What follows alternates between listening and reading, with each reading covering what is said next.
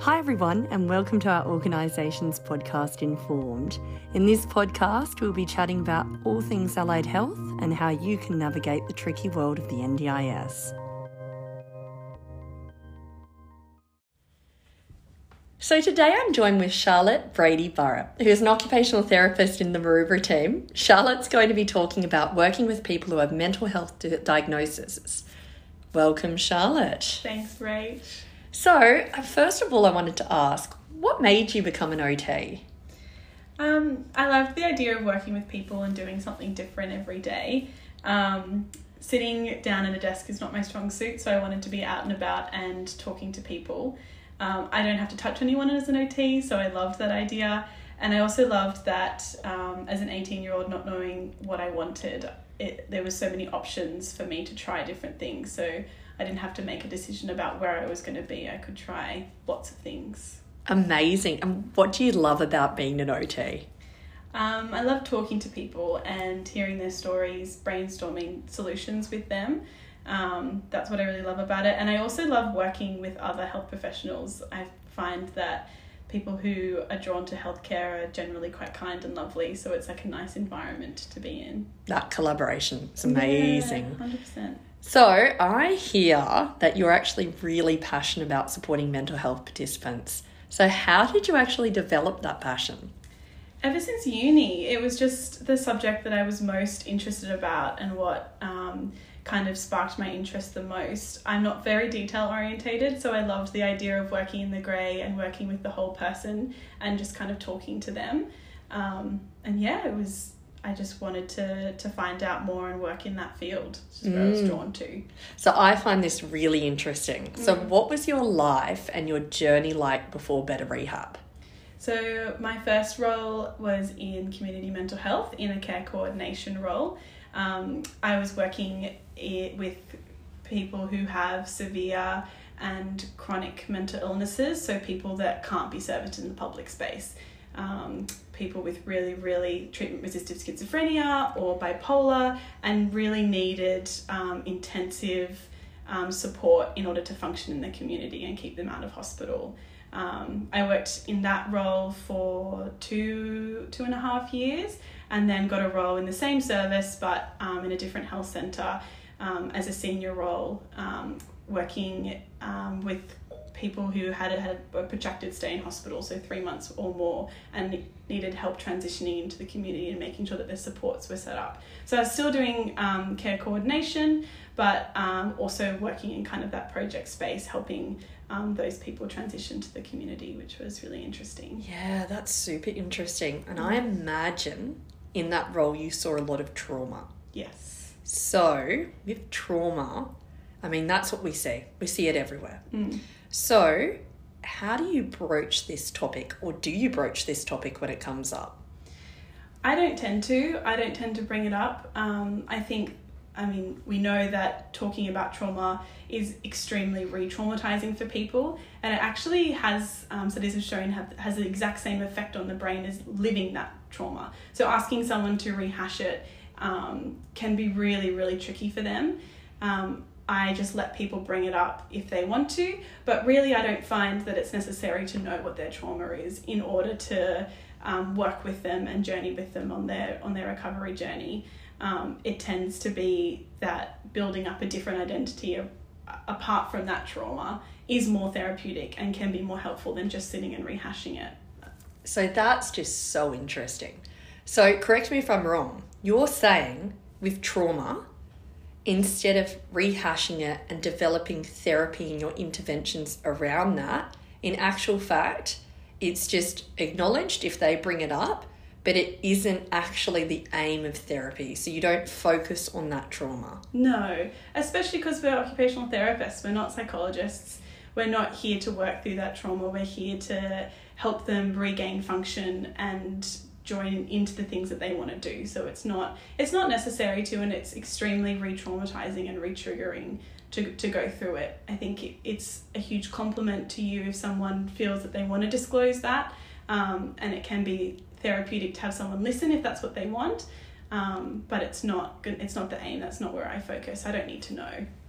So I suppose just, because this is a topic that comes up a lot, is there a particular trauma approach, if someone does want to hash out their traumatic past? Is there a way or a method that you can go about chatting about their past? Yeah. So in everyone who's had a mental illness, I can pretty much guarantee everyone's experienced trauma. So coming to everyone with a trauma-informed approach is the best way forward.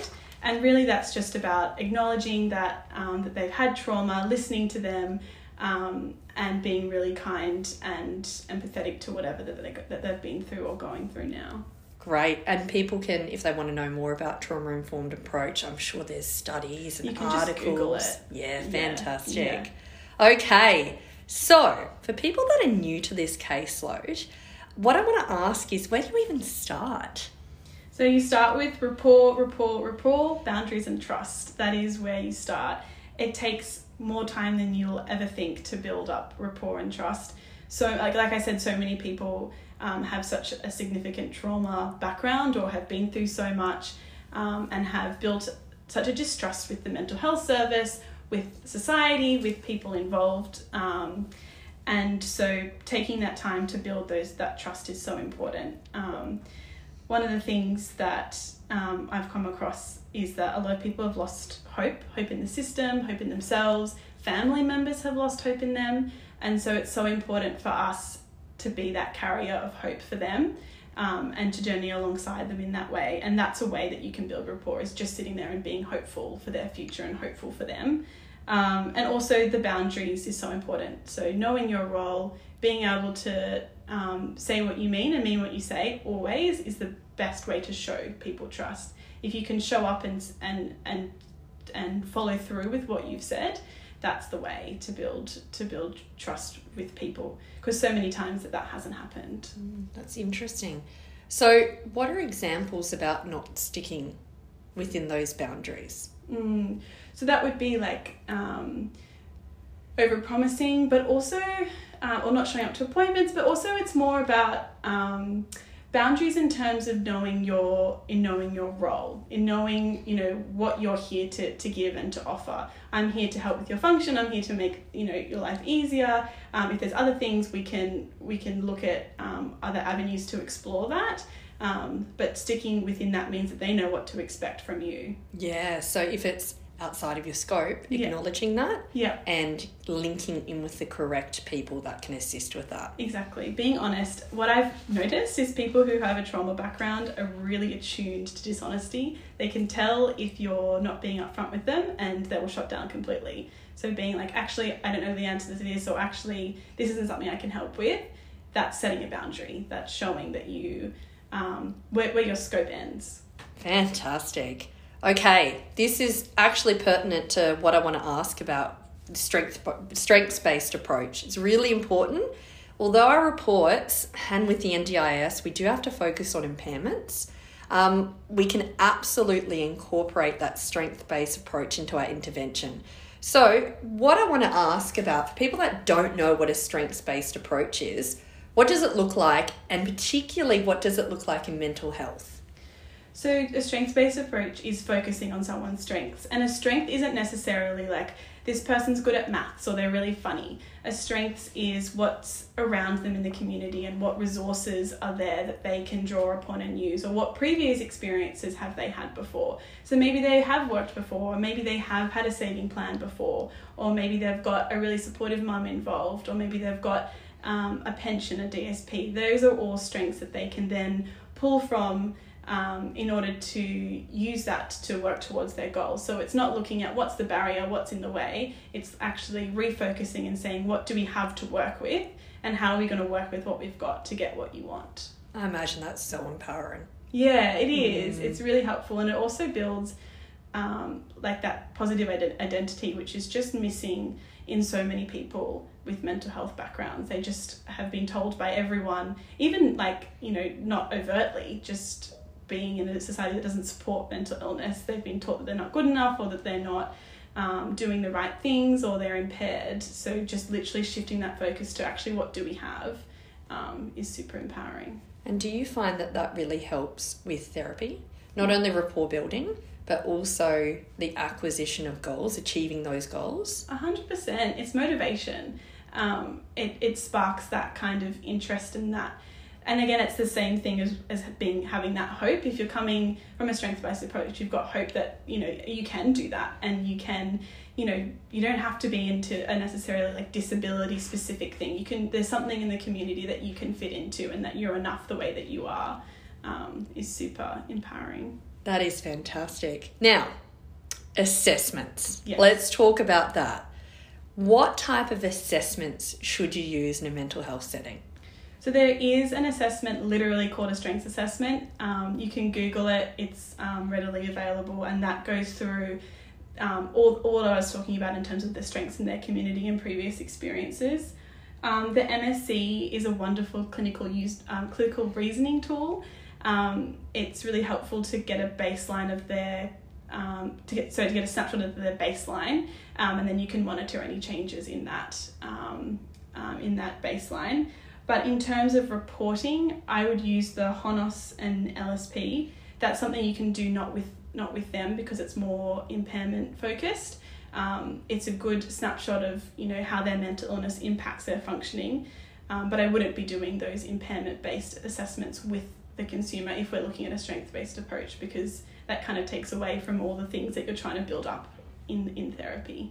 Absolutely. So you go back to the office and do that in the office. It takes 10 minutes. It's super quick. Yeah. So you were talking about before an assessment that talks about positive reinforcement of the voices that they hear. Yes. Do you want to talk about that as well? Yeah. So it's a kind of like an intervention tool. It's called the Maastricht interview.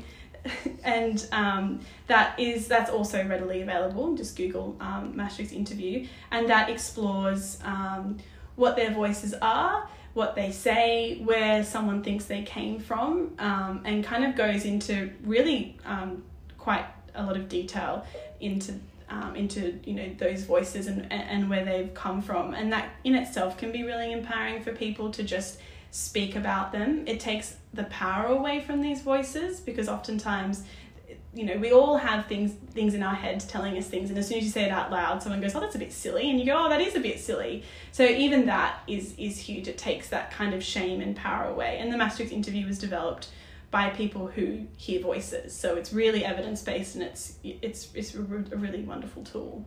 Right. So that's sitting more in the intervention side of things. So really good segue then. What are some other interventions that you could focus on? I tend to focus on their goal. That's the intervention. You're setting goals and then working towards them. So whether that be that they want to get a job, that they want to go to the beach more, anything like that. I would focus on that, and then the strengths-based approach would be only focusing on that goal. Like, for example, I've got a client who wants to become a professional rapper.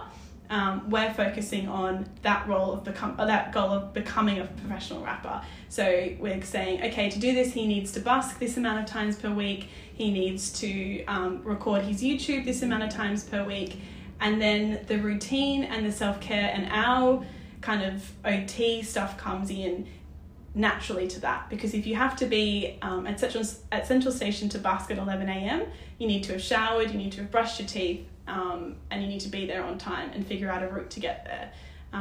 But telling someone to brush their teeth isn't motivating, but saying, hey, in order to get money you can't smell, why don't you do it this way? That's way more motivating, and then they're actually achieving their goal of becoming a professional rapper if that's what they want. Interesting. Yeah. So it's really focusing on their function. Yeah. But also motivation tools as well. Yeah. What really their purpose. Yeah. And I think that doesn't just apply for mental health. That applies across all different settings, all conditions, all clients. Yeah. It's a really good way of kind of forming your therapy and your intervention. Amazing. So what happens if someone doesn't want to engage in therapy? This comes up quite often. So you get people that are demotivated, you go out there and, I don't really want to do it today. So what would you do in that situation, and what do you recommend? In terms of engagement, I think there's two different types of non-engagement, or it's probably lots, but two different. There's one where people just don't want to engage, and I think in the mental health space, a lot of the model of care is quite restrictive. They have to come and they have to have their medication and they have to do this, they have to see a psychiatrist. And so them not wanting to engage with you is an act of resistance. It's an act of them taking some control and power back. And I just say power to them. We're a private practice. We don't have to enforce therapy on people if they don't want it. And that can be empowering enough. And then they know that if they want to do it, they can come back to it. And they're way more likely to. If you go, oh, okay, well, we'll come back when you're ready. That gives them a bit of control and autonomy back. There's also the type of engagement or non-engagement where people are unmotivated and they're kind of don't really want to, but you can tell that they have those goals, or you're trying to. It's hard to find out what those goals are, and I think for that it's just time and rapport, and going back to what we were saying before about just changing the setting, going for a coffee, being like, okay, that's fine, let's talk about some other things, getting to know them. Them getting to know you and building that trust is kind of the way forward in terms of building that engagement, of being like, okay, cool, that's fine. What do you want to do? What do you want to talk about? Where, and that might take months to get somewhere, but you do eventually, I promise. So you just keep going. Just keep going. Just keep turning up. Yeah, if they want it. Yeah, absolutely. Yeah. Okay, so tell us, lastly, success against the odds story. Well, I have a client in this role, actually. He's a young guy, he's 27, he's got a diagnosis of treatment-resistant schizophrenia. So he's on clozapine, which is the most, it's kind of the last resort type of medication. And before he became unwell, he was a plumber, he was working full-time, he had friends, and then he became unwell and everything just kind of stopped, and he stopped showering, he stopped leaving the house, he's just lost all motivation to do much at all, and just kind of didn't think that he could. But we came in and we just started talking about, not talking about his mental illness because he didn't identify with it, so that's fine. We just started talking about things that he likes and we did the interest checklist together even, and exploring lots of different things. It took me a while because I'd first started, I was like, I don't know, if we're not making any functional gain, like I don't know what I'm meant to be doing in this role. I feel like I need to have an outcome. And we started exploring things like working with animals, we were looking at getting a job, we started doing resume things, but that kind of was more opened up the space to explore what was possible and what was out there. And he eventually decided that TAFE was going to be the option for him, and that he wanted to do music. And so we ended up going to the career counsellor together because just even getting him out of the house was tricky. And we discussed options, and he picked a course, and now he's in TAFE full-time, which is just awesome. And he said to me the other day, he was like, oh yeah, I went to the barber and got a shave and a haircut because I want to look like everyone else in my year. So that's a perfect example of how that self-care stuff comes naturally if they're doing something they're motivated to do. Absolutely. They're not dumb. They can see that they're, that they smell or that other people are looking at them funny. Absolutely. And that's something that, he did on his own. Yeah, that is fantastic. Now, I suppose the last question to wrap it up that I wanted to ask you is, tell us, do you have any advice for any people that want to venture into the world of mental health, or people starting out as well? It's not scary. It's really not, and it's not as hard as you think. Really, it's just having a chat and having a conversation, and that in itself is therapeutic. And it's getting to know people and working through that. That's really the crux of it, is just figuring out what they want and how you're going to help them get there. That's the hardest part. And it sounds like it's not a sprint, it's a marathon. 100%. Yeah, exactly. Working with people along the long haul.